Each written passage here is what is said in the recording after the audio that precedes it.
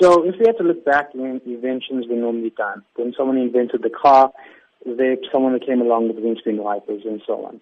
So when we look at social media, we have these platforms and these machines that are running to generate content and bring people news and information and connect families together.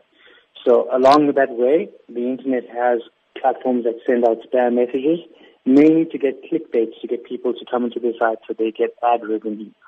So Facebook and Google are tackling this to ensure that credible sources of news are shared on these platforms.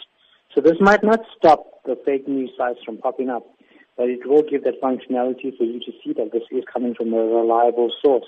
With a lot of the older generation starting to get to grips with social media, is this going to be something that's user-friendly, you'd say?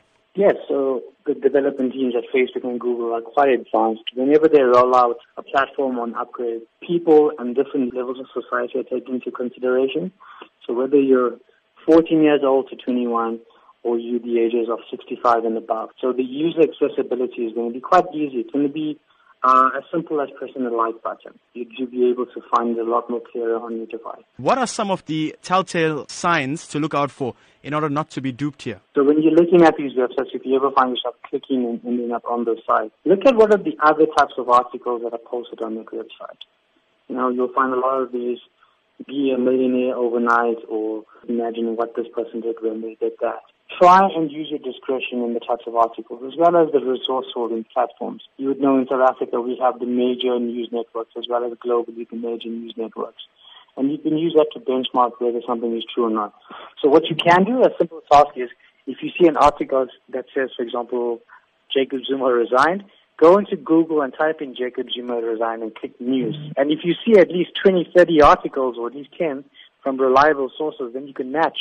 This is where you've got to compare what you read online to what others are posting. And if you see a comparative analysis, then you can pretty much understand that those news information is true. In the age of fake news, it's up to us as citizens and people of South Africa to ensure that we do share the true story. So whenever we find something online that's relative, do your research before sharing, because you're endorsing that message. So you don't want to be someone that's an ambassador of fake news. So make sure that you become a reliable source, or people will generally start looking at your social media accounts as fake accounts.